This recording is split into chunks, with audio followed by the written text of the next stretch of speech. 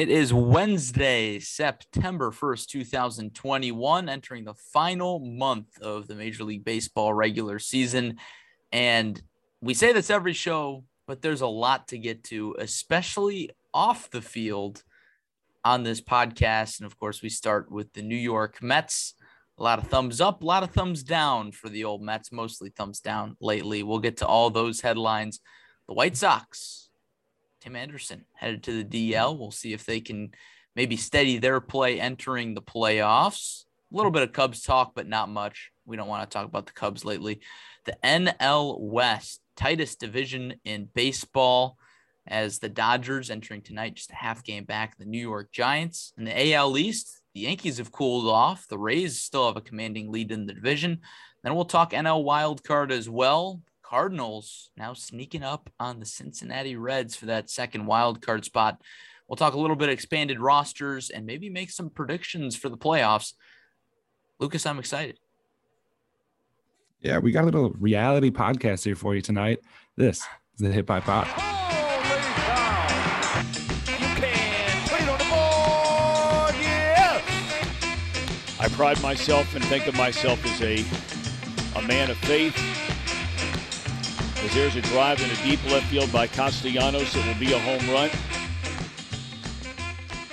All right, Larry Larson, first September edition of the Hit by Podcast. 1 month left of the season.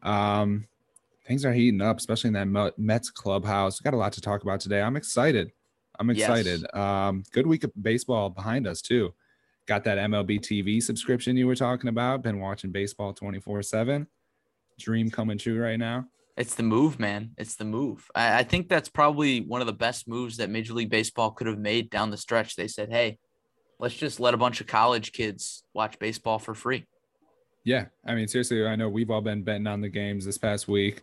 It's a lot more easy to do that. And I guess you're more willing to do that if you can actually watch the game and you're not blacked out one way or the other. So, yeah, it's been fun. Definitely a nice addition. Yes. And I saw you went to the White Sox game the other night. Against you picked a good night. Seeing beat the Pirates. Yeah, I figured $25 seats, can't pass that up. You know, you're probably going to see a win. And it was fun. Yeah, actually, first time I've sat in the outfield at really any baseball game. I've been to, lots of baseball games over the years. And this is the first time I've had like a bleacher seat. So it's pretty cool. Saw Luis Robert make a diving play like 20 feet in front of us. And of course, everything off the bat there looks like a home run. So it's like even in a 4-2 game, you get the excitement of a double-digit score. Of course. With the bleacher seats, I've seen a lot of videos this year of fights in the bleachers at the rate. Did you see any fights? No, we were more left center. I think the left field bleachers, just the first set of left field bleachers is kind of notorious for that. That's what I'm thinking. But it's a pretty chillax day. Some people sitting in the wrong bleachers just because it was an empty house. So everyone sits down as front row as they can to start off until the people who actually paid for those come up. But other than that, it was a nice peaceful night at the ballpark. Peaceful night at the ballpark. Not every day you can say that, especially with the White Sox here. It seems like everybody, like we talked about last episode, everybody's on edge with the White Sox. But I think we'll get to that here in a little bit. You hinted at it. The headlines, man. It's all New York Mets. Yeah, at least the White Sox keep their fighting outside of the organization itself. Seems like a lot of drama going on in New York. Starting off with a little booing from the fans. We could say it started off with the fans, or it started off with the lack of performance from the players. Fans didn't like that. They boo. They give a thumbs down. Next thing you know, some players don't like that. They think that, you should still go support them, even if they're playing much below their what they should be, and if they're kind of shit in the bed every week, then you should still cheer us on. So Javi's going to give you the thumbs down right back. And then the Mets front office did not like that. Came out, made a statement saying, we're sorry. They shouldn't have done that. They shouldn't have done that. We love our fans. Okay, guys. We are stand-up citizens. Look towards us, not our players. So while that's going on, Javi decides to take matters into his own hand, win a game for the Mets just from running around the bases like a crazy man, making some magic happen like he's always done. Mets fans love him again. Yeah. I mean, well, there's a lot to unpack here. And for those who may have missed the headline, Javier Baez, Francisco Lindor, Kevin Pillar, number of Mets players started using thumbs down as a celebration after hits, wins, home runs, you name it. And that started in early August. So this thing kind of flew under the radar for a good 2-3 weeks. Baez hit a home run. He was asked about it post-game. It was a very strange post-game press conference. He had his son sitting on his lap the whole time. Yeah.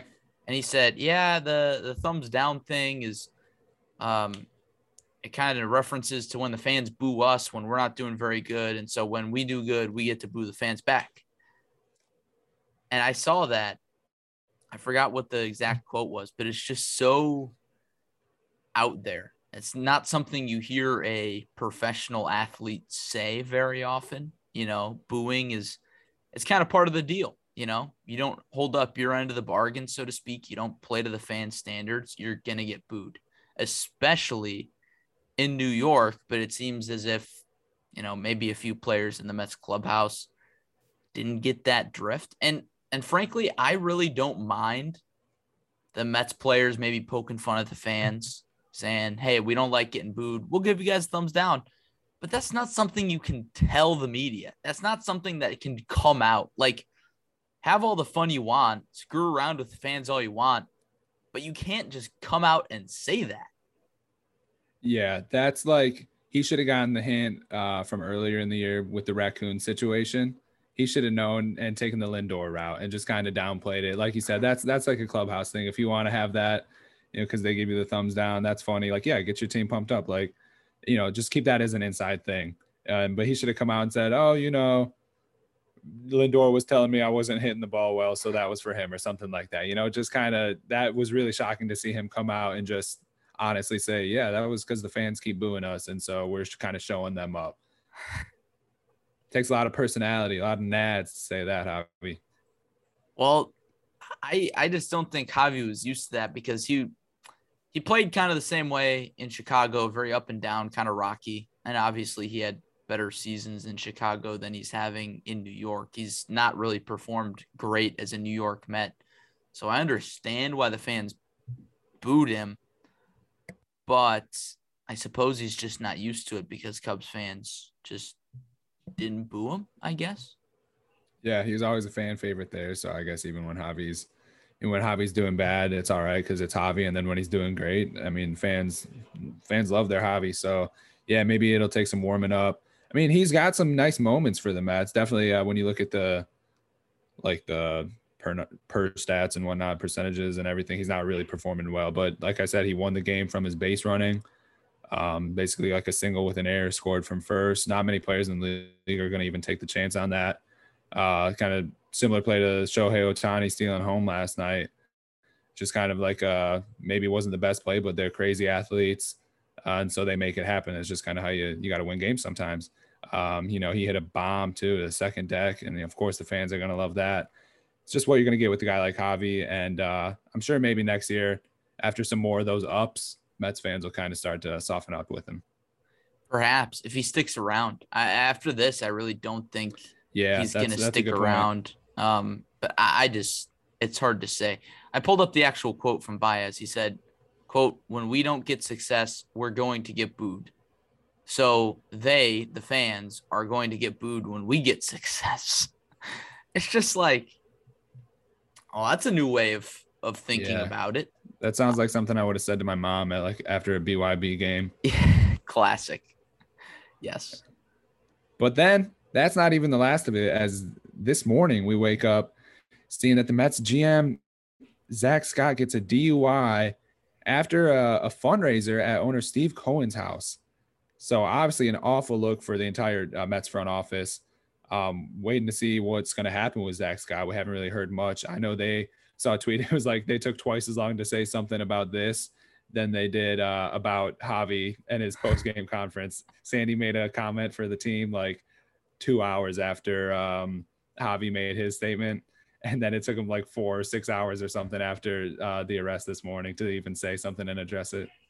I think they probably made a quicker statement for when Mr. Met flipped off a fan than this. I mean, every little headline that comes out, I start thinking like this can't be real. Like the Mets are a fake organization made for a reality TV show. I mean, it is a never-ending shit show circus. Like, and a lot of it is funny. A lot of it is not very funny. I mean, all the stuff that has really happened over the last year with the Mets is largely unacceptable. So you've got this DUI from Zach Scott, the GM, and then the former Mets GM, Jared Porter, the guy harassing women and sending, explicit photos unsolicited to reporters. And then before that, you got Mickey Callaway, that whole situation. So I don't know what it is with that organization. I don't know if it starts at the top. I think it does. I don't know if they need to clean house. I don't know what it is. I think Ken Rosenthal wrote a column that I haven't read yet, but he's talking about how the Mets just need a deep clean, so to speak. And I don't know if all these things are correlated. They very may well be, but nobody's going to take the Mets seriously until they get their shit together. Yeah, I was really interested when the Wilpons, they're selling the team. Everyone's finally excited. Mets fans ecstatic about the fact that their team kind of has like a new window of opportunity and a breath of fresh air. There we go. And, Cohen, super rich dude. They're thinking the money's going to get spent. And honestly, it has.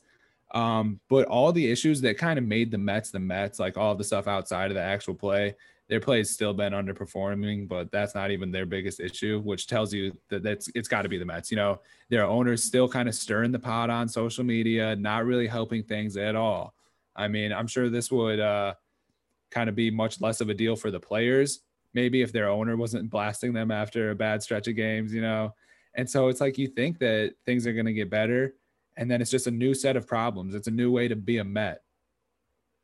Yeah, it's ridiculous. And you mentioned Steve Cohen just kind of stirring the pot. We've been sending, Steve Cohen tweets back and forth over the last few days since we recorded our last podcast, because I think Steve Cohen's kind of the running joke of the Hit by podcast now. So when the whole thumbs down thing came out, he tweeted, "I miss the days when the biggest controversy was the black jerseys." And then he tweets the next day or 2 days later, "Glad to hear our players apologizing to the fans. Let's get behind our players today and go out and win 2 today." Like, okay, I guess. And then he says, "Sometimes baseball can be pure joy. I'm so happy for the players." Here's this guy. Yeah. Here's this guy who literally calls the shots. He's trying to play both sides. He's like, well, the booing the fans, that's unacceptable. But I'm happy to see us move past it. Let's all get behind our guys. Yeah. He's finding out, again, why other owners just don't go on Twitter. Right. Like, if you're going to run a franchise and have a Twitter account, I think the Mets are at the top of the list of the teams that you can't have a Twitter account with. Yeah, right. Yeah, exactly. That's how you know any tweet's going to be pretty much a mistake. And literally every time he tweets, I'm like, maybe you shouldn't have just said that. Like, you would have been equally, if not better off, okay with just not pressing send on that tweet. And like, he definitely, from when he came in, like, the black jerseys, that's a big part of it. Asking on Twitter, Mets fans, what are things that you want to see? Definitely playing like the side of the fans. What are things that'll make your experience better? As I'm sure a lot of the fans liked that, and an owner probably should be doing more things like that. That's the good side of Steve Cohen, like trying to be interactive with his fans and take into what they actually want. But I know they don't want DUIs messing up with their teams and headlines. They want better performance. So it's like at a certain point, yeah, it's nice to get what the fans want. I'm sure it'll get more people in, and I bet their attendance numbers are probably up from 2019. Definitely say they're up from last year. But at a certain point, you got to put a product on the team. And if you're getting your players riled up and your team's not performing well, what does it really matter if you've got fans coming to see like a new stand at the stadium if the team's just going to be bad, if the players aren't going to want to resign, if the manager's got this, if the ex-manager is doing that? It's just kind of clouding what the Mets could be, which I'm sure Mets fans are just kind of tired of that at this point. Well, the bottom line is it goes back to the old adage, winning solves all. If the Mets won and their players got pissed at the fans and started doing the thumbs down thing and talked about it in a press conference, I'm sure it would be way less big a deal if the Mets were above 500 and if they weren't 2 games below 500 after they bought at the deadline and went out and got Javier Baez to play with Francisco Lindor. And their expectations went through the roof. And I really think that the whole DUI thing, the whole Mickey Callaway situation, the whole Jared Porter thing, as frustrating as it is, and this shouldn't be the case, if the Mets were a winning organization, so many more people would cut the Mets a break. And I'm not saying that's excusable because it's not, but that's just how sports tend to go. You know, you see a successful franchise, they're put up on a pedestal, and everything else is kind of swept under the carpet. But the Mets just simply have not been able to get away with that. For some cases, for better, for some cases, like in my opinion, the Javier Baez, Francisco Lindor thumbs down thing, for worse. Yeah, right. It seems like, I mean, the sun just doesn't shine. Any little chance that the Mets are going to improve, whether it be their front office or they make a move for a player, it's just they come to Citi Field and just underperform. Their owner messes with the team's mojo. I honestly think that on paper, I still think they're a very talented team and probably the most talented, arguably with Atlanta, I'd say, with a healthy Acuna for sure. But other than that, I'd say they're probably the most talented team in that division and on paper should have won. It's just, yeah, like you said, when you underperform, you have high expectations, you think this year's going to be different, and it's just maybe even worse. You know, the performance is just mediocre. You're playing, less than 500 baseball. Paying Lindor, you're so excited about that. He was hurt early on, underperforming early on, and then, once he even starts to turn it around, the rest of the team's just still not there. So, yeah, sucks for Mets fans. It does. I feel bad for him. Before we move on, I think, I don't know, I wanted to ask you, so what do you think about the whole thumbs down, booing the fans, quote unquote thing? Is that acceptable in your eyes? Are you a guy that says, oh, well, the fans pay the players, so they shouldn't boo them? I don't know. I find myself in the middle. Yeah. I think I'm okay with booing. Like you said, like, what do you expect? If you're playing piss poor, then you're a professional athlete. That's just kind of what's going to happen. It's harmless, right? Yeah, exactly. You're going to go out there the next day and still try your best. It's not like, why are you letting the fans booing you, affect your performance? And if you're going out trying to get a base hit just to shut up the fans, like it just seems like you could tell that got more of him than it should have. I don't think that the thumbs down is unacceptable, even if that's what it was. Like obviously he came out and said that that's what it was. I don't have a problem with them doing that, but I think he probably should have just kept it to himself. Like it is a bad look at the very least. Did it really help their vibe? I guess they won 2 games in one day and had a couple nice hobby plays. It didn't really give them much momentum, I wouldn't say. I don't think that they're going to go on a push now after this, but yeah, I just think he shouldn't have said anything. I thought it was a little, you're kind of just stirring the pot at that point. Just keep it to yourself. Yeah, that was definitely his first mistake, was just saying anything. I think there's some things that just need to be left in the clubhouse, left in the locker room. And that kind of sounds old fashioned, but at the same time, that's just how it is. Mm-hmm. Some things should be left between teammates, and Javi made a mistake. Yeah, and now all of a sudden Cubs fans are tweeting, no, Javi, we love you. Javi, we're on your side. Javi fucked up, guys. That's the bottom line. I'm sorry. Like, maybe Cubs fans would never boo Javi. Well, maybe they would, but very, very rarely. Mm-hmm. And that's because Cubs fans, in my opinion, are a little softer. And New York's just a tougher crowd. And that's just kind of how it goes. And at the end of the day, if you're getting booed, there are far worse things that could happen to you than get booed. I think the Mets broadcasters were talking about it the other day. Booing is harmless. You could be getting stuff screamed at you that is much worse than booing. I think largely booing's a fine reaction. So yeah, it's tough. That's part of being a fan. Yeah, exactly. You just kind of expect that. It's weird that it caused such a reaction. And I mean, I'm sure there's probably hundreds of things around the league that people do in reaction to fans or in reaction to, like their management. They just kind of give a reaction that we don't notice just because the guy doesn't come out after the game and say, oh yeah, this is what that was in reference to. So it's just weird that it came out for the public to know that that he was doing that because of the fans. Yeah. if the Mets, if Bishop Sycamore was a Major League Baseball team, it would be the New York Mets. They've got all this so-called talent. They're stacked, and they're coming out here and getting shellacked, and it's just kind of a joke. Everything behind the scenes is a joke. The way the team is run is a joke, and it's a meme. Yeah, right. But Lindor's the best player in the game is the same as saying, but I have a 5-star recruit. Yes. Same thing. Yes. It's tough. It's tough, man. Only Bishop Sycamore doesn't have fans, so you got to feel bad for Mets fans. How about a team that has it together, so to speak? Your Chicago White Sox. Oh, baby, don't get me started. That's a good little intro for my hot Sox, might I call them.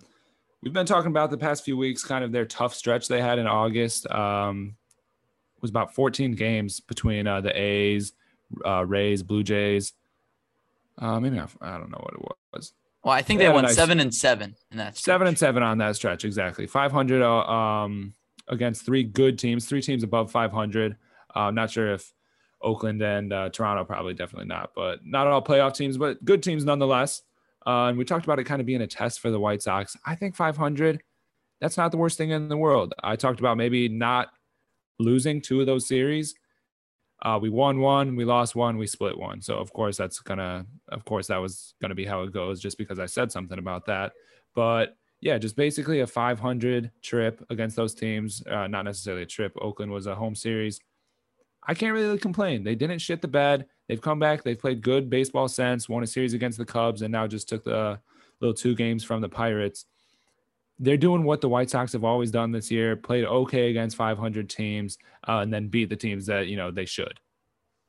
Yeah. And at the end of the day, good teams beat who they're supposed to beat.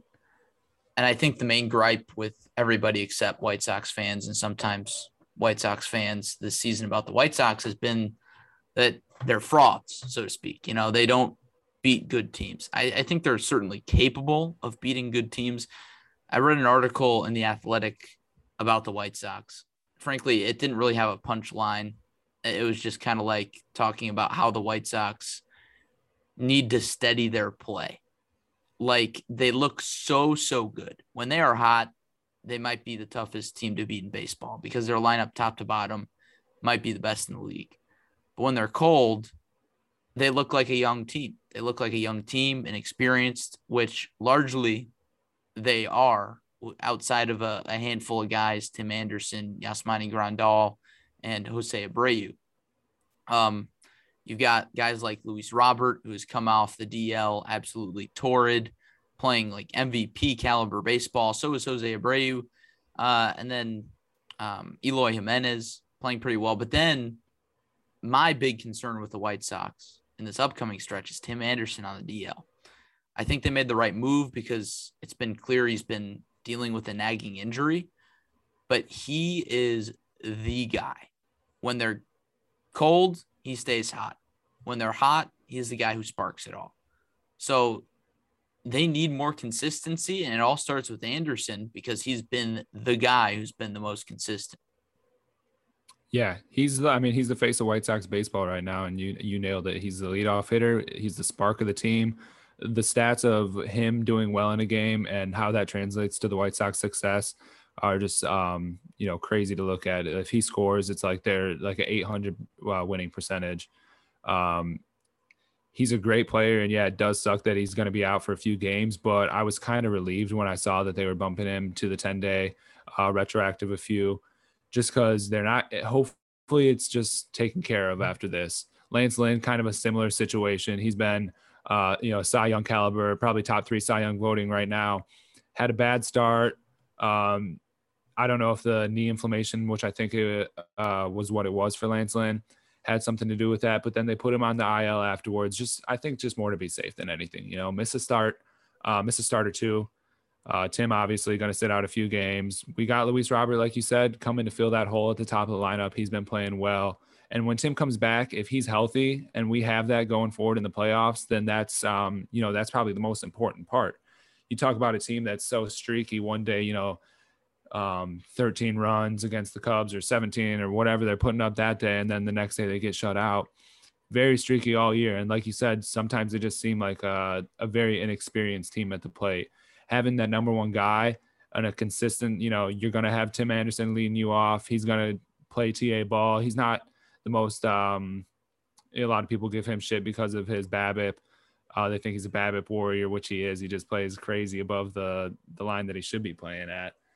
But that's what he does. You put the ball in play. That's just the type of player he is. And the White Sox need someone to do that. It's just his style of play is the reason that he gets the team going. The big bats behind him need him to kind of just tell you that pitcher can be hit that day. And hopefully, like I said, this is it. And it's not a problem that lingers moving forward. He's not going to tweak it during a game when he comes back. He missed 5 games earlier. So I thought, why not just put him on the IL at that point? But this tells me that they're playing it safe, and hopefully it's not a worry anymore. I think resting guys up for the playoffs is definitely the correct move. However, obviously, if they're injured, if they're not injured, resting guys for the playoffs, I don't think is the right move, because you got to get everybody kind of firing on all cylinders. And that's been the issue with the White Sox. It's like, okay, here we are at September 1st. They've got a pretty easy schedule this month. If they cruise right through it, play at 500, I'm not sure I love their position going into the playoffs. They probably won't have home field advantage, and they'll be coming off a easy schedule, not super sharp. Whereas if they get hot, if everybody's playing, if everybody's healthy, maybe they win, 75% of the games they play in September. Good chance they play for that home field advantage spot. They're much better at home than they are on the road this year. And they're firing on all cylinders. They get good momentum going. That's a much tougher team to beat than if they're just coming into the playoffs kind of cruising. And I think Tony La Russa's job right now is to try and find a balance between those two things. Whereas you need to rest guys because you've got that playoff spot essentially locked up. But at the same time, you haven't played good against good teams all year. So you need to stay sharp. Yeah, it's definitely – I'm interested to see how the lineups will be. I know he's kind of been given one of our best 9, I'd say, a day off every game. So I know Vaughn didn't play today. Obviously, Anderson's out with the injury. But getting some of these guys like Leary back into the swing of things too, he's been playing better. I think that's just as important too, having the whole team clicking. And I think the White Sox haven't really had their whole team clicking against or having a stretch of bad games like this. Because I think in the earlier half of the year or the earlier part was when they played a weaker schedule. This past month was definitely the toughest for them. And that was when they were getting their full team back, and they played 500 ball. So I'm interested to see, hopefully they can really dominate these bad teams this month, because I totally agree with you. They haven't had a series, an emotional series where it seems like a make or break. They haven't had a fight yet. And so I really want to see them take advantage of being the better team. If they're healthy, I know we got 2 starters, I guess. Interested to see what's up with Giolito too. He got pulled from the start yesterday. Yeah. After fielding the ground ball off the mound. So interested to see what that is. But I think as long as we're healthy, we should, obviously it's on paper, win those games. And I definitely would be concerned, White Sox fans out there, if we go in there playing 500 ball this month against non-playoff teams for the most part. Again, been talking a big game about the White Sox. I really hope they back me up. Otherwise, I'm going to have a lot of people telling me about it. So fingers crossed, man. Yeah. I mean, it's like you said it, when they're clicking, they're probably the team to beat. Their lineup is just as deep as any other team. Their starting rotation, super good, have some of the best on certain nights, some of the best bullpen arms in the game, but then they just don't always show up every night. And that's definitely what scares you as a White Sox fan. Absolutely. Well, it's better to be a White Sox fan than a Cubs fan, as we've discussed a multitude of times. I suppose there's one thing to discuss with the Cubs right now. Patrick Wisdom, he keeps crushing the ball. Frank Schwindel, he's also had a nice surprise breakout over the last few weeks. Ian Happ is starting to hit the ball. All encouraging signs for the Cubs. But the big question for me is, where do these pieces fit in the future? And I think Patrick Wisdom is an interesting case. Looking at his numbers right now, possibly rookie of the year caliber, hitting 256, slugging 578, 25 home runs, 50 RBIs. Are those rookie of the year numbers, Lucas Oil? Yeah, I think for him, it'll come down to games played. He didn't really start coming into the Cubs rotation or their lineups until, I want to say, May. He was more regular around then. So he missed some time playing. But he's approaching KB's rookie record for the Cubs for home runs.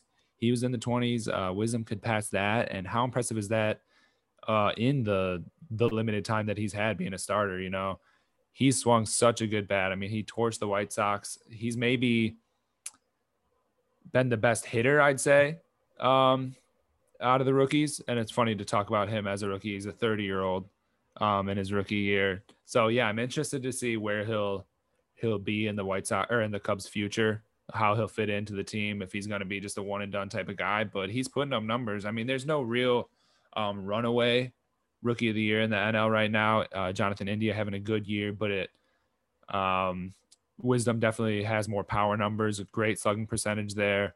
I think he'll get some votes. But again, it's going to come down to, I think, just the fact that he wasn't a starter throughout the whole year, like India is, playing a little bit better defense over there at second base too. Comparing Wisdom to Jonathan India, India's played 122 games, hit 17 home runs, whereas Wisdom has played 84 games and hit 25 home runs. So Wisdom, a much better power hitter, as you mentioned, but India, I think, has been a large reason as to why the Reds have been so successful. So if I were to pick a rookie of the year, it kind of comes down to the argument where that you hear it a lot for the MVP. Okay, it's called the most valuable player. Which team was more valuable to their team? And you get like a Mike Trout every year, who's a great player, the best player by far on a bad team, a team that won't make the playoffs. And then you've got one of the best players in the league on a good team, so to speak. So like an Aaron Judge, for example. So it always comes down to that example. And for me, it might come down to that for the rookie of the year between India and Wisdom. And I think as a result, I think India would probably get that leg up, at least in my opinion, because he has played a big role in a really good and resurgent Reds team. I don't even know if I'd want to call them really good, but if the season ended today, they'd make the playoffs. That's the bottom line. I think India has been a big part of that. Yeah, he's been a very pleasant surprise for sort of a pleasant surprise of a team. Kind of that offense clicks in. I think he's their leadoff hitter too. Just the same thing as TA. Like when he's clicking, a big leadoff home run guy. I think he's hit a few of those this year. It's like that offense. That's how you know that offense is putting up some runs today. Kind of a streaky team as well. Similar to the White Sox. Like if they're scoring and if those bats are clicking, then they're in for it. And yeah, I think that's why I would probably give my vote to India as well. Playing for a more just competitive team, or I guess I wouldn't even say it like that, but just a better team and a team that's going to be making a playoff push here towards the end.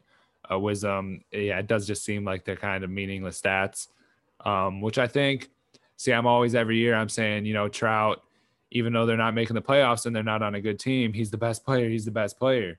But then here I'm thinking, I don't know, maybe Wisdom has put up the better numbers and having the better year, just doesn't have as much of the year, and the year doesn't mean as much. So I think he deserves some votes for sure. He's probably at some points been the best rookie. And if that's what you want to base the voting off of, then maybe you could argue he should be the rookie of the year. But I think Jonathan India had the best rookie year, I would say. Yeah. And I was talking MVP a moment ago, kind of got my mind thinking, who's your NL MVP? I think right now it's kind of a two-horse race between Bryce Harper, Fernando Tatis, perhaps. And then maybe you could also toss Max Muncy in there, I guess. Muncy's really turned it on lately. I don't know. Yeah, that's I was just thinking about that. Same as you, and those three names came into my head. I think the thing that I have an issue with Muncy is that he's not. I still don't think of Muncy as the Dodgers' go-to guy, and I think that's probably flawed thinking in my head, and why I shouldn't think of him as the most valuable player, but you can't tell me that he's as valuable to the Dodgers as Bryce Harper is to the Phillies. Like the Phillies would be much worse of a team without Bryce Harper than the Dodgers would be without Max Muncy. And I think Tatis too, he had so much value just being a superstar shortstop. That team would really struggle if they didn't have Tatis. I think Bryce has the higher OPS. Yeah, he leads the league in OPS in the National League or baseball, all of baseball. Correction. Yeah, it's tough because Tatis, he's played a lot too. I know he missed some time early on. Seems like everybody did early on in the year, but he's played and he's still performed. He's got 30-something home runs, I know. But that's 36 to lead 36. The National League. So a brief numbers rundown. Tatis leads the National League in WAR for position players, 5.5, offensive WAR, 6.4, slugging percentage, home runs. Harper leads the league in on-base plus slugging. In my opinion, that's the number one way to evaluate hitting right now, on-base plus slugging. He leads the league. Tatis is second. So that's pretty much apples to apples right there. Harper is second in slugging. Harper is tied for 9th in WAR for position players. Harper is second in offensive WAR. If it comes down to both offense and defense, I think Harper is your choice because, of course, it goes back to the Tatis leads the league in errors. So I don't know. Fact. I don't know. Yeah, I think after hearing those, I think I will give it to Tatis, honestly.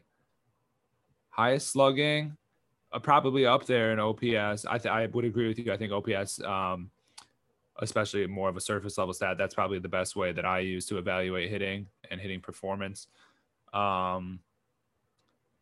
Shortstop, obviously not the great. What's that, like negative 0.9 defensive WAR then? Which, not great. Not good at all. But also, I mean, you said Bryce was top 2 total WAR, but only top 2 offensive WAR, but top 9 total WAR. So, it's not like Bryce is platinum glover or anything. So I think I would give that to Tatis. I think he's more valuable. I think maybe they're both in a situation where if their team was a playoff team for sure, that you would give it to that guy. But this month is going to mean a lot. I mean, it's probably going to be a good race. And especially it's not just them two either. If Muncy goes off and just has a substantially better month, 10, 12 homers, maybe takes the lead or pushes Tatis for the lead there, then it's another conversation because it's definitely not like a Shohei and Vlad runaway race like the AL has. Doors definitely open for a few guys. But right now I would say Tatis. I think that he would probably get the votes too.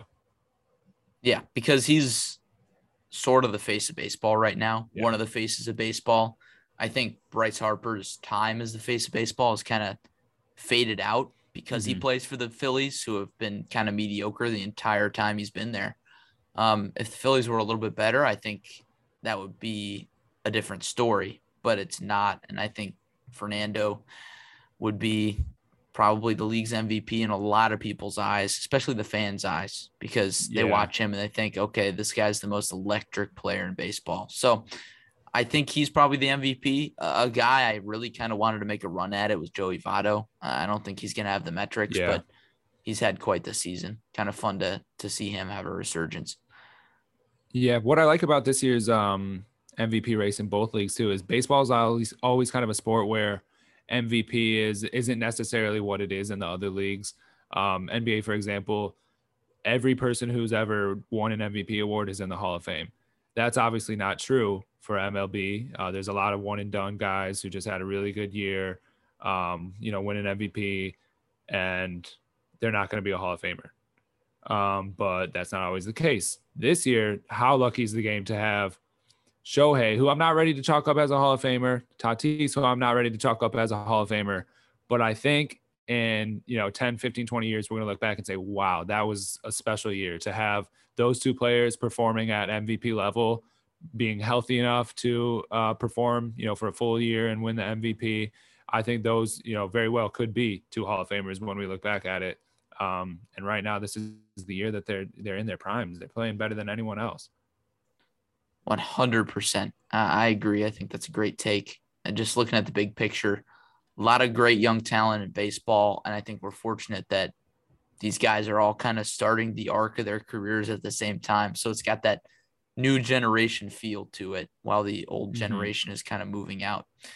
Speaking of old generation, the Giants are still in first place, but clinging to that division lead, up by just a half game entering tonight. Right now, at the time of this posting, this game will be decided. At least I would hope. Giants are tied with the Brewers right now, 2-2. And if they lose and the Dodgers win, all of a sudden the Los Angeles Dodgers are in first place. Yeah, my series to watch is turning out to be something special here for at least the Giants and the Dodgers, because they got one more game tomorrow. But so far, the Brewers have been the better team, taking the first two from San Fran. San Fran as well, losing to the Braves that last game of that series. So kind of on a bit of a slip, allowing the Dodgers to play some good baseball and come in and fight for that lead. Yeah, I'm interested to see tomorrow too. Obviously, tonight's the more important one because we could easily see the division lead change for the first time in months. Both games bottom or in the seventh inning tied. So that could really go any way. But yeah, nice to see that my series to watch is turning into something at least important right now. Yeah, it's fun to watch important baseball. That's the bottom line. I've been watching a lot of West Coast baseball. I've got the Giants game on right now. I've watched a lot of the Dodgers. I do think that the Dodgers will hold first place. If not tonight, probably by the end of the week, because the Giants have the tougher schedule than the Dodgers down the stretch. Does that mean that the Giants can't persevere through that and win through that? No. But I do like the Dodgers' chances to really give them a run. I think this race is going to come down to the wire. We've kind of said that a lot on the podcast, and now it's coming to fruition. You got the Dodgers, who really sold out at the deadline, went all in. It was only a matter of time before they were going to catch up. For the Giants, there's only so much you can do. You're going to have a lull, so to speak. Giants only 6-4 in their last 10 games. They've lost 3 straight. In a division race like this, that's enough to slip up and maybe lose that division lead. Yeah, seriously, this one stretch, playing Atlanta, potential playoff team. Now the Brewers going to be a playoff team. Then they go straight away Friday, starting a series with the Dodgers in San Francisco. So a lot of important baseball for the Giants. Giants fans obviously hoping this isn't where it all falls apart. You always hear about historic collapses come September, playoff pushes, but they're going to have to win against some of these teams, because if they lose, they still have the possibility to get swept by the Brewers if they win tonight, and then they go in tomorrow just to salvage 3-1 in that series. Yeah, the Dodgers have all the momentum right now. That series is going to be so important, so much fun to watch starting Friday, and very important for the playoffs too, because if that's the series that decides home field advantage in the playoffs or whatnot, how crazy would that be? We called it. We're baseball savants. What do you know? And that's Maybe why you listen to the Hit by podcast. I don't know. I feel like a lot of the time I'm just talking based on, what I watch. I'm not like looking at the numbers or anything, just kind of gut feeling that the Dodgers are going to take first place. Looking at the Giants' schedule here in September, they've got these last 2 games against the Brewers, 3 against the Dodgers, arguably the series of the year there. Then they travel to Colorado for 3, travel to Chicago to play the Cubs for 3, and then they've got a 8-game homestand, 7-game homestand, 4 against the Padres, 3 against the Braves. Then they travel to San Diego for 3, travel to Colorado for 3, and then host Arizona at the end of the month, and then wrap up the season against the Padres at home. A lot of games against the Padres. If the Padres get hot, that might be tough.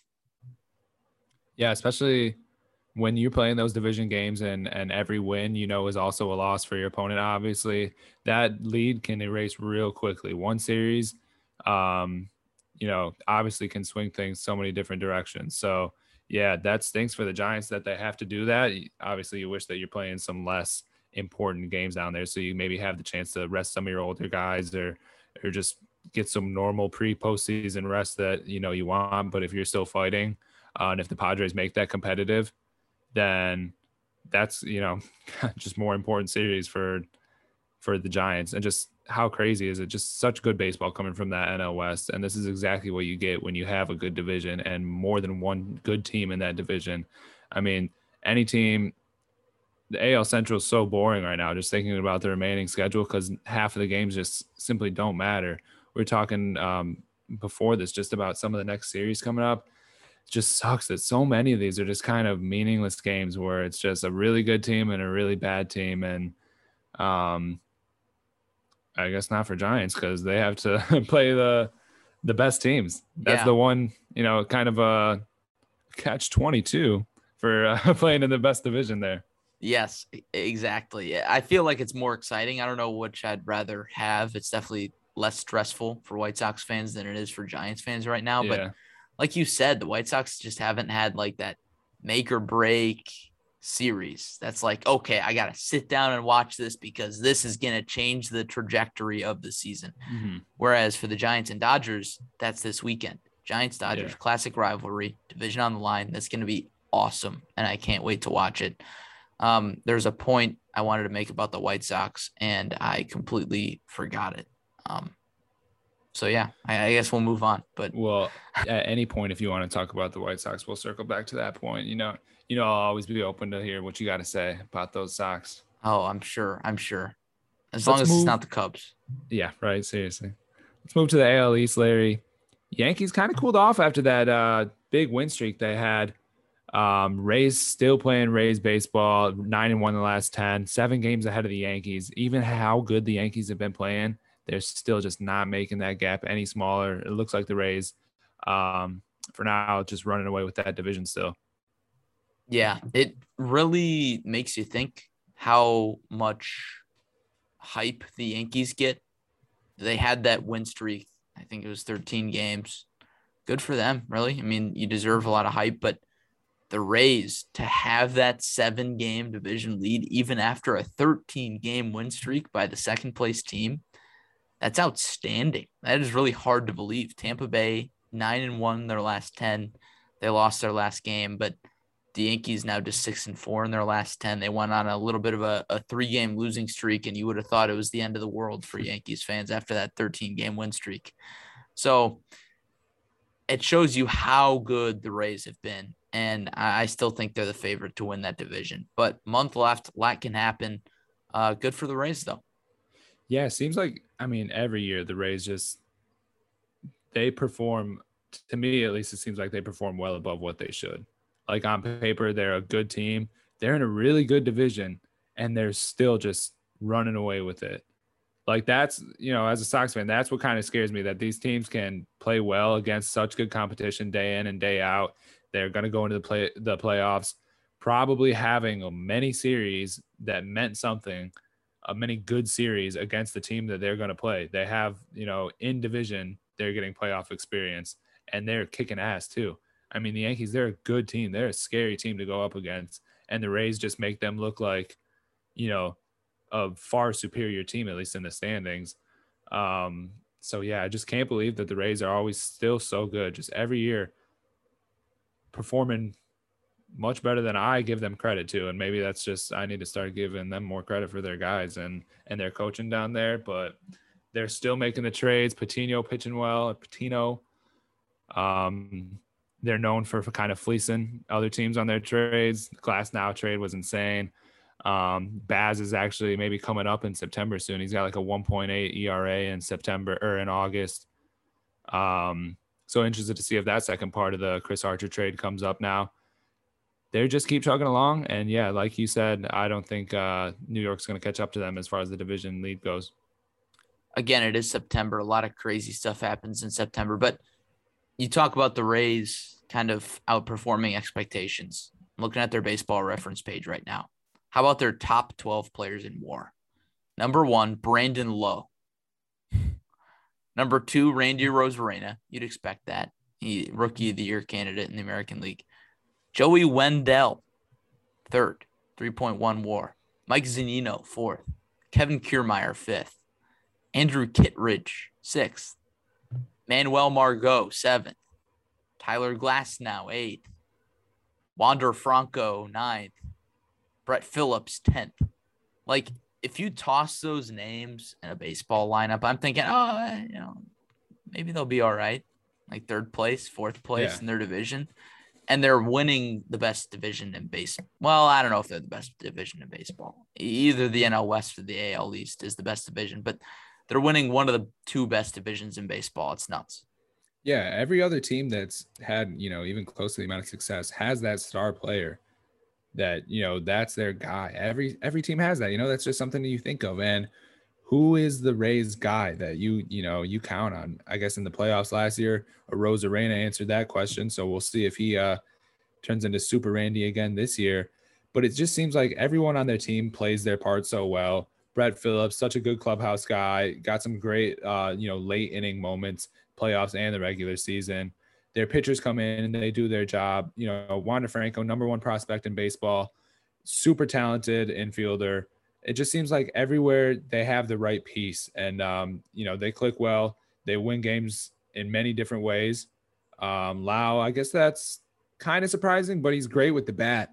He's their definite best power hitter. Him and Zunino have the most pop for sure. And that's really, I don't think anyone else on their team I wouldn't consider like a power hitter guy. And it's just not something you think of where you look at the Yankees in their division, both playing good baseball. Yankees have a completely different style of lineup, even just, 3 true outcome guys, home runs, strikeouts, walks. That's about what you're getting with the Yankees, generically speaking. And the Rays are just completely different. And maybe one of them's working more. Yeah. I think this is perhaps region bias because I watch a lot more of the White Sox. But if I look at the White Sox lineup, top to bottom, as a pitcher, I am scared. If I'm looking at the Rays lineup, Mike Zunino, Yandy Diaz, you mentioned Wander Franco, number 1 prospect in baseball. Sure, some of these guys are feared, but it's like, ooh, the Rays. But here they are. They've got the best record in the American League. It's really hard to believe. I don't know if that says that the White Sox have underperformed or if the Rays have just overperformed, Yeah, unfortunately, I think it's a bit of both. Yeah. But yeah, I mean, you nailed it. They look like, if you can put up 4 or 5 runs, you're probably going to beat them, but that's just not the case. And it's not that easy to just put up 4 or 5 runs on their team. Their bullpen is just super talented. Just Slider City down there in Tampa Bay. And when they're on, that's definitely competing with the Sox at their peak for their top bullpens, I would say. I still think the Sox have one of the best bullpens. I know they've kind of, again, underperformed, but I think probably them and Tampa have the top 2 bullpens going into playoffs. So maybe that's a good sign for the Sox, something to compare to the better team.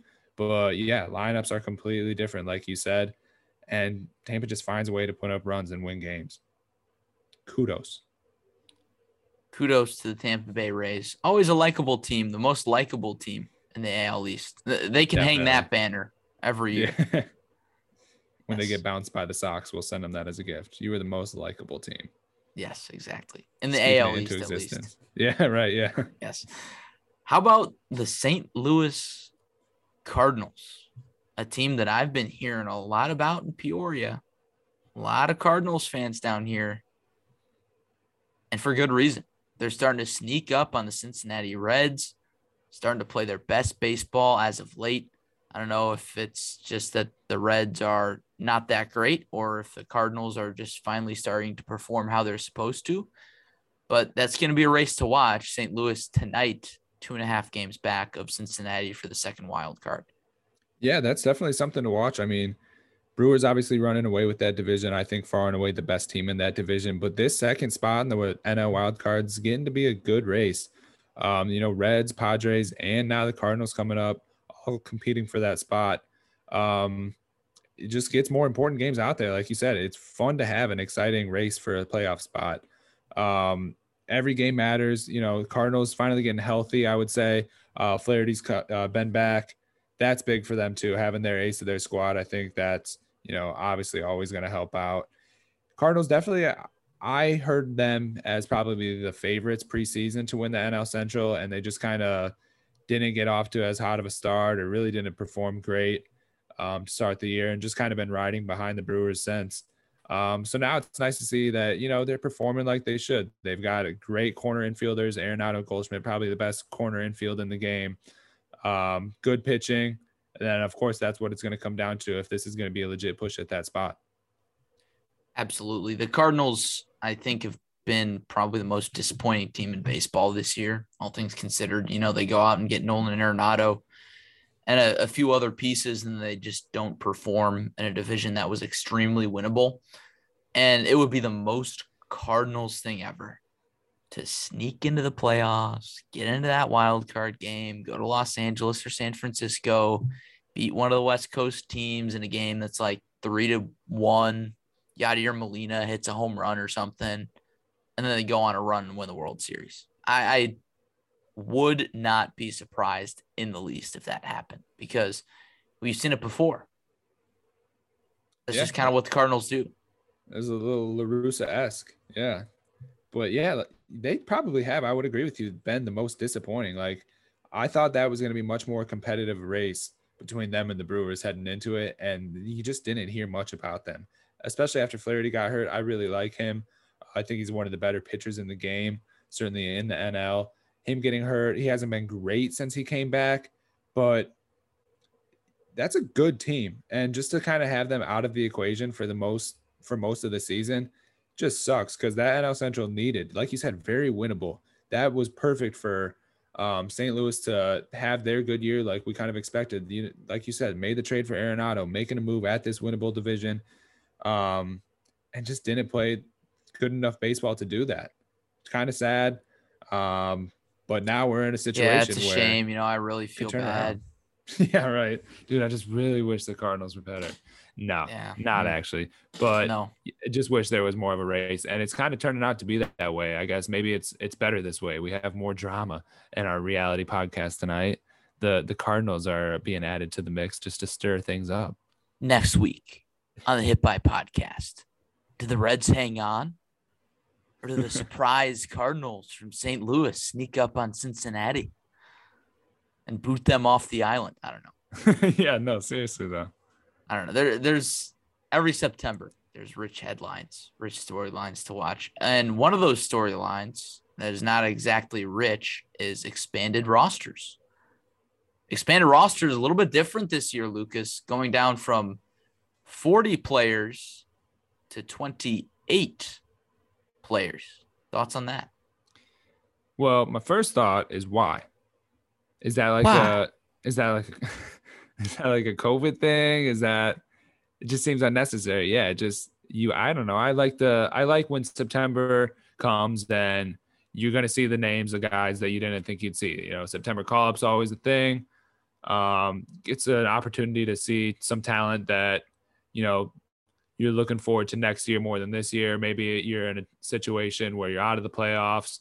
You want to see 3 or 4 guys that, are out there to get better.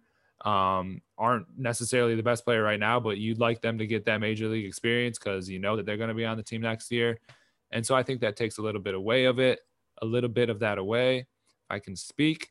And just why? I guess I just don't know the reasoning behind that, but I guess disappointing to say the least. Yeah, I think maybe I should have done the research on this beforehand. I would imagine it was a COVID thing. I think this is probably something that is left over from last season's shortened season.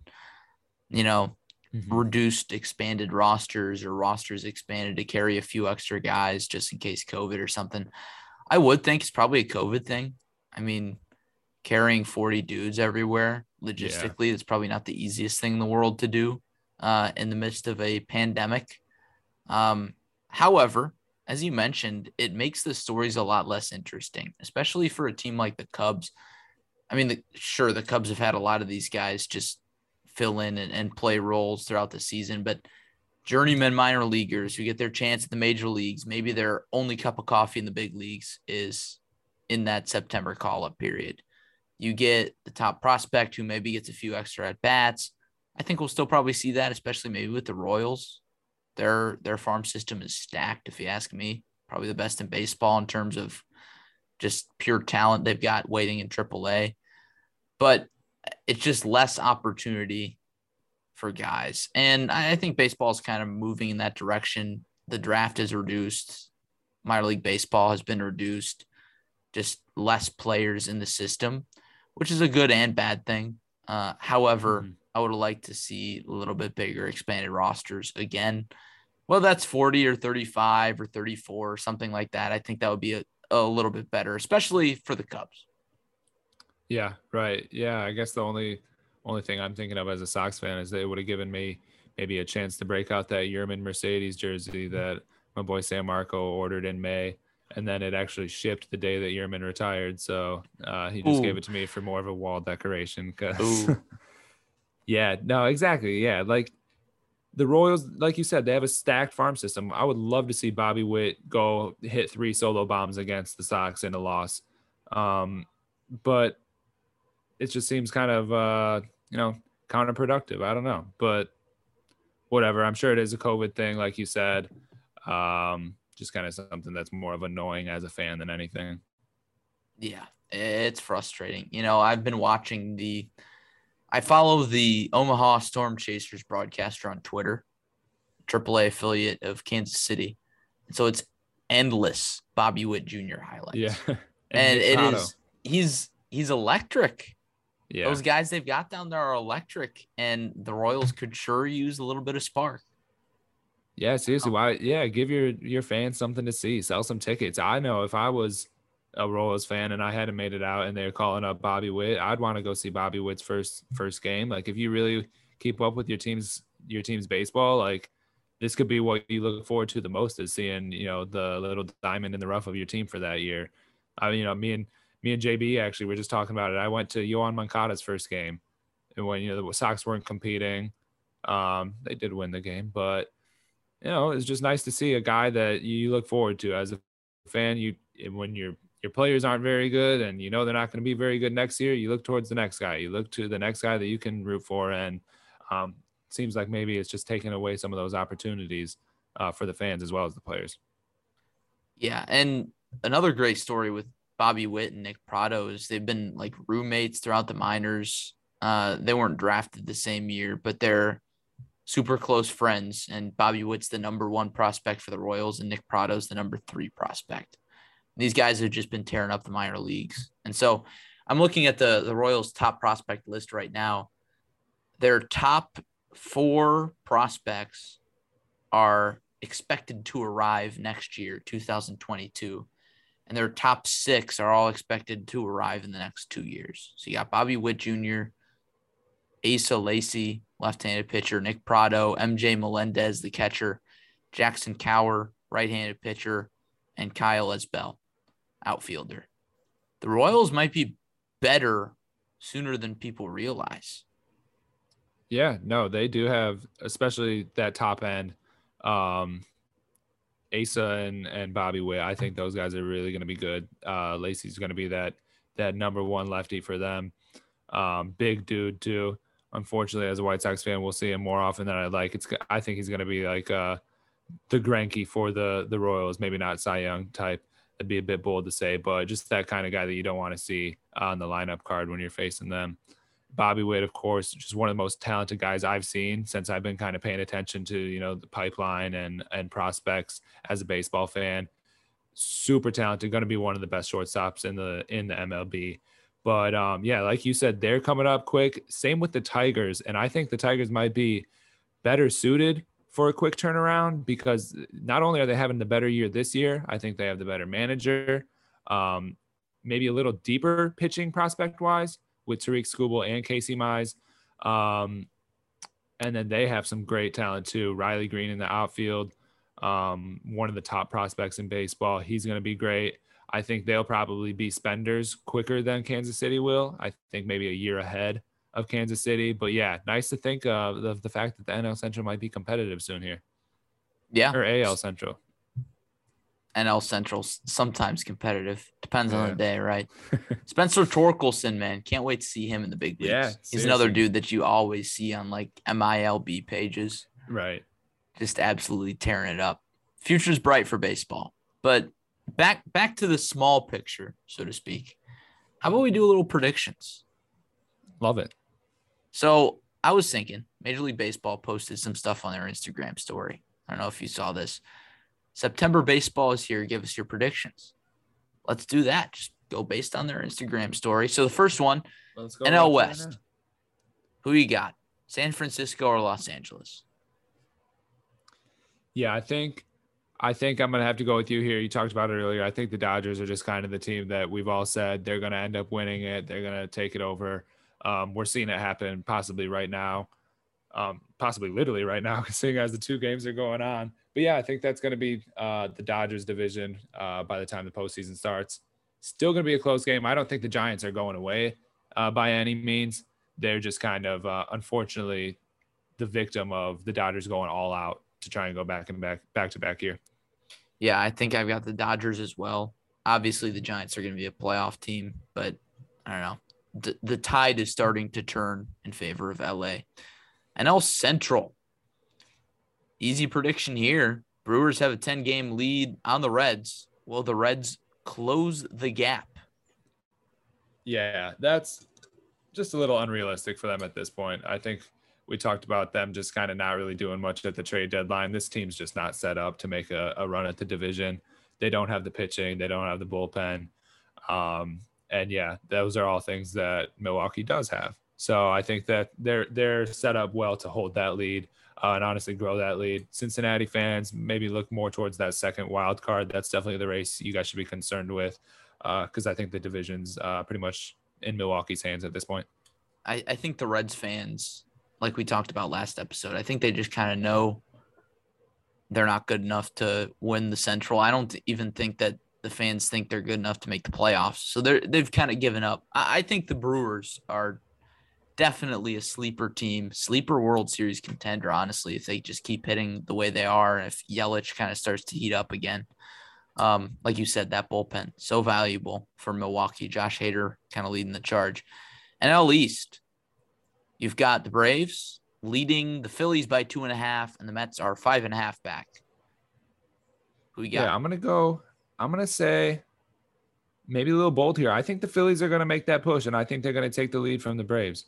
I think what's making me say that, honestly, is Bryce Harper.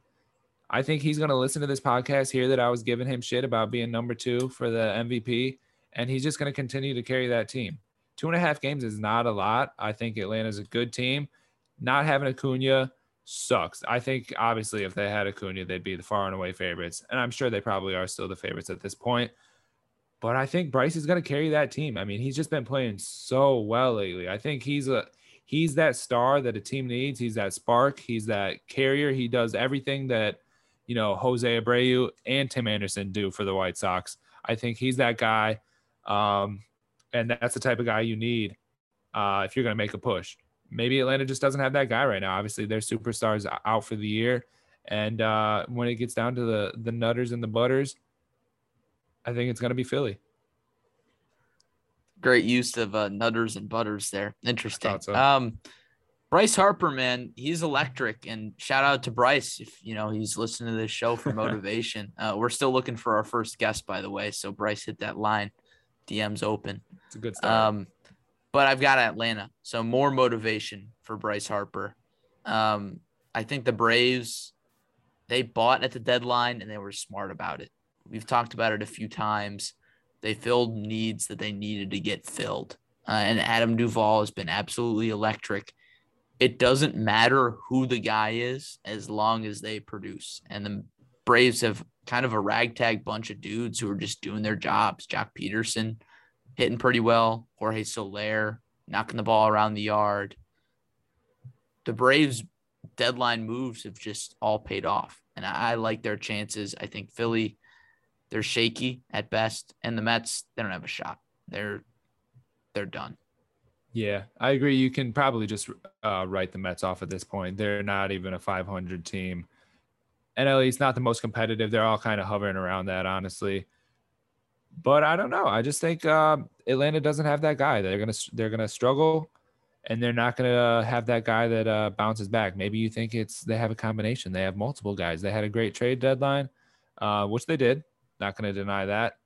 I don't know. I'm feeling Philly. Gut prediction. I like it. All right. Last but not least, NL wild card. You got the Dodgers 13.5 games up on Cincinnati and San Diego, who entered today's action tied.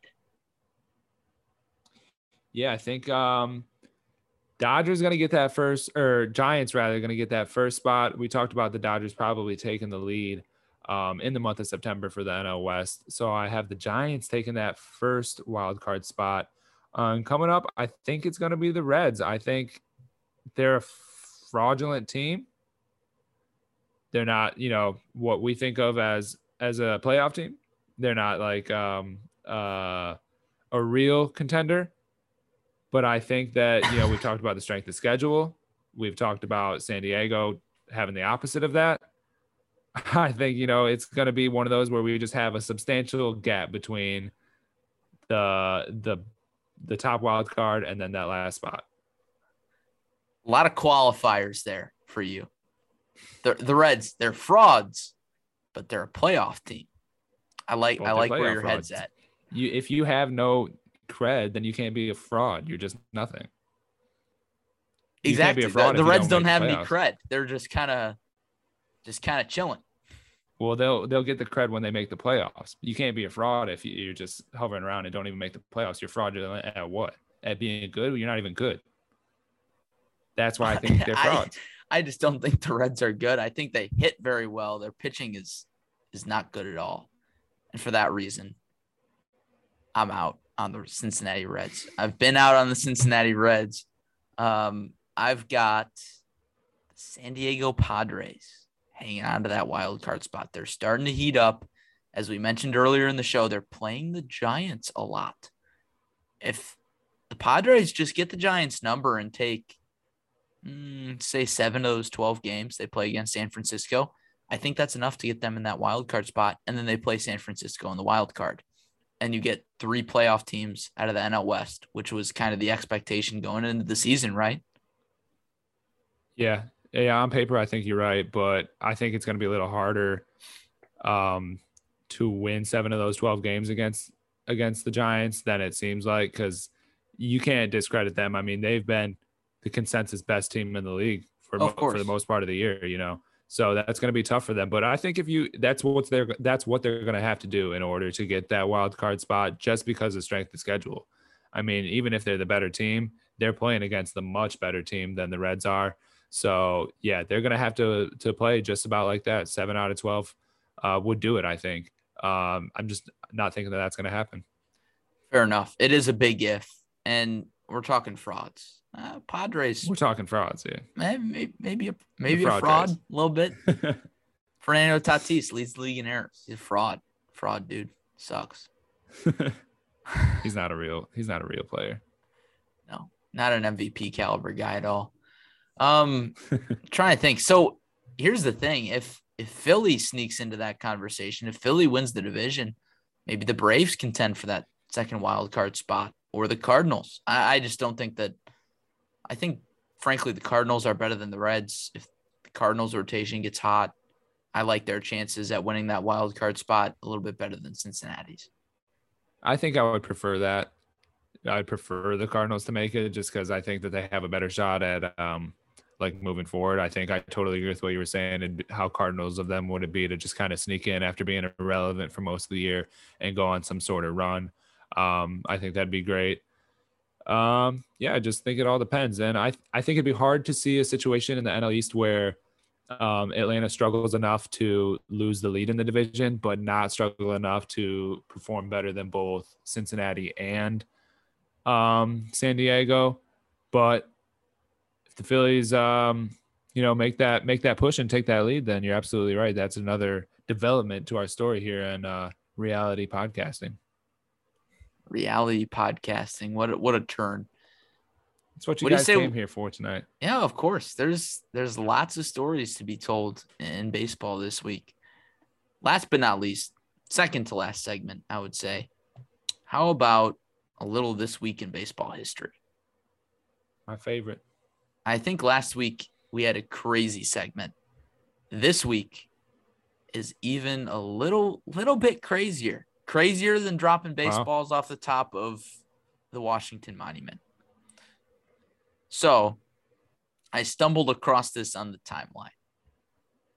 Dave Bresnahan, a Cleveland minor leaguer, used a skinned potato to try and pick off a runner this week in 1987. So here's what happened. Bresnahan, kind of a fringe guy, backup catcher on Cleveland's single A team, I believe. Okay. And he would spend a lot of time sitting in the bullpen, warming up pitchers as the backup catcher.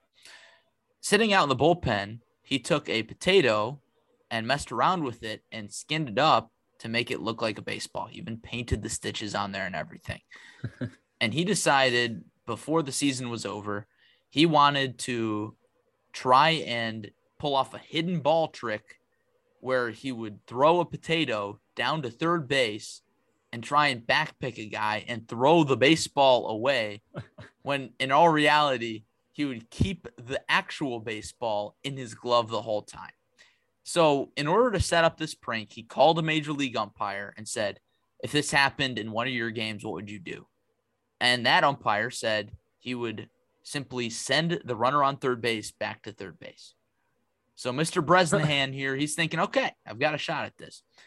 So in a game, late August, runner on third base, 2 outs. He calls time, tells the umpire there's something wrong with the stitching on his catcher's mitt, goes into the dugout, gets a new glove, which has the potato in the glove. He's walking in there. His teammates are laughing their asses off. And so he has to, tell him to shut up and everything. Goes back into the game. The next pitch, he catches the ball, chucks the potato down to third base, airmails the third baseman on purpose. The runner fell for it. He started running home. Bresnahan had the baseball in his glove, tagged out the runner, and started walking off the field because all his teammates were in on the joke. They were encouraging him to be in on the joke. But then none of his teammates moved. They're all just kind of looking at him funny. He's like, what? He threw the potato down to third base. It flew over the third baseman's head and broke into 5 pieces. And so nobody except the runner fell for it. So what did the umpire do? He awarded the runner home plate. Yeah. So he went against what the major league umpire would have done. And the experiment failed miserably. And as a result, Dave Bresnahan was released by the Cleveland Indians. Dude, that is hilarious. Imagine that happening on a Tony La Russa team right now. Imagine if Yermin Mercedes threw a potato down in the middle of a game. I think La Russa probably would have died. He probably would have had a heart attack and died. I just can't believe I can't believe back then they didn't have a foreign Spud Stins check. It's a good one. I was waiting for that one. I was waiting for that one since you started talking about it. Oh man. Dug deep for that one. Oh yeah. That's peak minor league baseball though.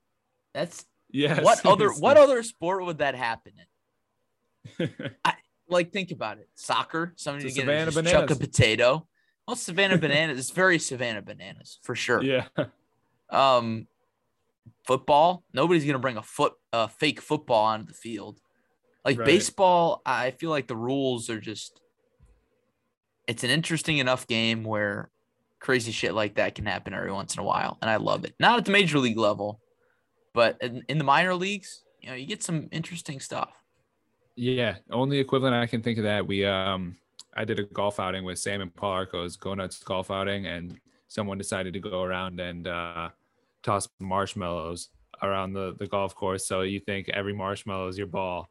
That's the only time I can think of food being used to look like an actual athletic ball or something like that. But that is so funny. I cannot even imagine something like that happening in today's game.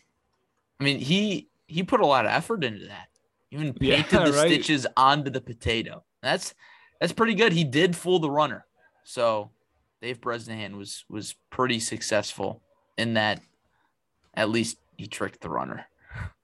That's a win for He's chalking that up as a win. He got released, he got fired, but he tricked the runner, and that's all that mattered. Yeah, I mean, he was a below 200 hitter in the minor leagues, and at least he's got one hell of a story to tell the grandkids. He needed to do that. That was peak for him. That's a career highlight. That's a career highlight. Like Bob Uecker, I saw a Bob Uecker quote on Twitter. He said, I had two career highlights. One of them was getting intentionally walked against Sandy Koufax, and the other was getting out of a rundown against the Mets. Now, I think Dave Bresnahan is a little bit better of a career highlight list than Bob Uecker. Yeah, I threw a potato and fooled a runner on third base in a game. Yeah, not many people can say they did that, and I guess there's a reason we're talking about him. So maybe more people need to go out and pull out some potatoes out of their ass. Yeah, shout out Dave Bresnahan. We'll have to track him down. Maybe he'll be our first guest. Get a follow-up interview. Yeah, there we go. Yes. All right, last segment, series to watch. Lucas, I think there's an obvious one here, but I'll let you go first. Yeah, obvious one definitely would be, I think you're referring to the Dodgers and Giants. Going to take a look at another potential playoff matchup out west. Looking at the Astros Padres, two good teams, two teams that I think maybe just don't get talked about enough. NL West, obviously there are the two better teams than the Padres. Not to say that they don't get talked about or anything. They're a very good team. They have very talented players like Tatis. Just kind of been underperforming. And if they do get into the playoffs, I think that is still a very dangerous team. I think they're a fun team. They're one of those teams that you can never count them out of any game that they're in. You know, Slam Diego down there, they're a fun team, and they kind of have that playoff. Every game is a playoff game type feel to them. Then the Astros, there's a few AL powerhouses that we talk about. Mainly, I'd say the Yankees and the White Sox and the Rays, but we don't really ever talk about the Astros. I think they've got a lot of playoff experience. They're going to win that division in the West, I'm assuming. Good manager in Dusty Baker, good players. Can't count them out either. And it'll be interesting to see how they match up against San Diego. I definitely agree. Outside of that Dodgers-Giants series, that's definitely the series to watch. An interleague matchup, a little flair to it. A lot of exciting players on both sides. And it's in San Diego. So, of course, the Astros are going to get booed, just like everywhere else. Yeah. Good thing the Astros can handle boos, because if they couldn't, I don't know what would happen to those guys. But probably not. Javi. Yes, exactly. Probably not anything good. Dodgers Giants. I mean, probably the series of the year, right? I mean, this NL West race has culminated first week of September. Last regular season series between those two opponents. It's a huge deal. It's going to be Sunday Night Baseball, the whole 9 yards. I am fired up to watch those games. Yeah, this is that playoff type series that we talk about where these games, every inning is going to matter. Every pitching change is going to mean something. Two of the best teams in baseball. And as a baseball fan, yeah, like you said, Sunday Night Baseball, this is like the peak of the season right now if you're watching for just good baseball, you know. And yeah, definitely playoff implications. Obviously, both of the two top teams in that NL West. Maybe we see the division lead go back and forth just in that series alone. Yeah, it's kind of a shame that it's the last time they play. Maybe wish they had one more series in later on in the month, but better be watching because I'm sure we'll see some memorable things happen. Yeah, got to savor it. Maybe they'll play each other in the playoffs. Honestly, Hopefully. mean, it's the two best teams in the National League right there.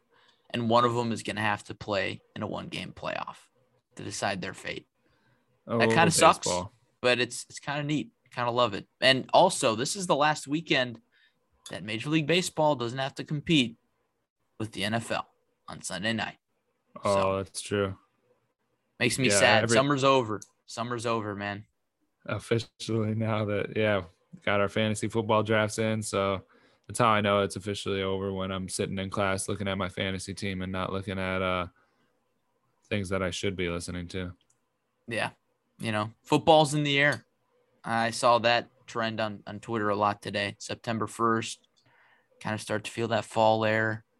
Yeah. Breathe through. Not just football air, but playoff baseball air. Yeah, I'm excited, man. Bears obviously get me a little excited being a Chicago guy, but the playoffs, I mean, I see the Bears play every year. I don't get to see White Sox playoff baseball every year. So definitely will be investing all of my emotional energy as a fan into these White Sox, especially with Justin Fields not even out on the field. I got plenty of stars that I can watch. I don't want to see the one guy that I want to succeed on the bench. So I'm still got the heart for the Sox, hopefully deep into October. Absolutely. I'm right there with you. Hopefully we can get some tickets. Hey, Yeah, put it on there the we company go. card. Hey, Will, look into that for us, will you?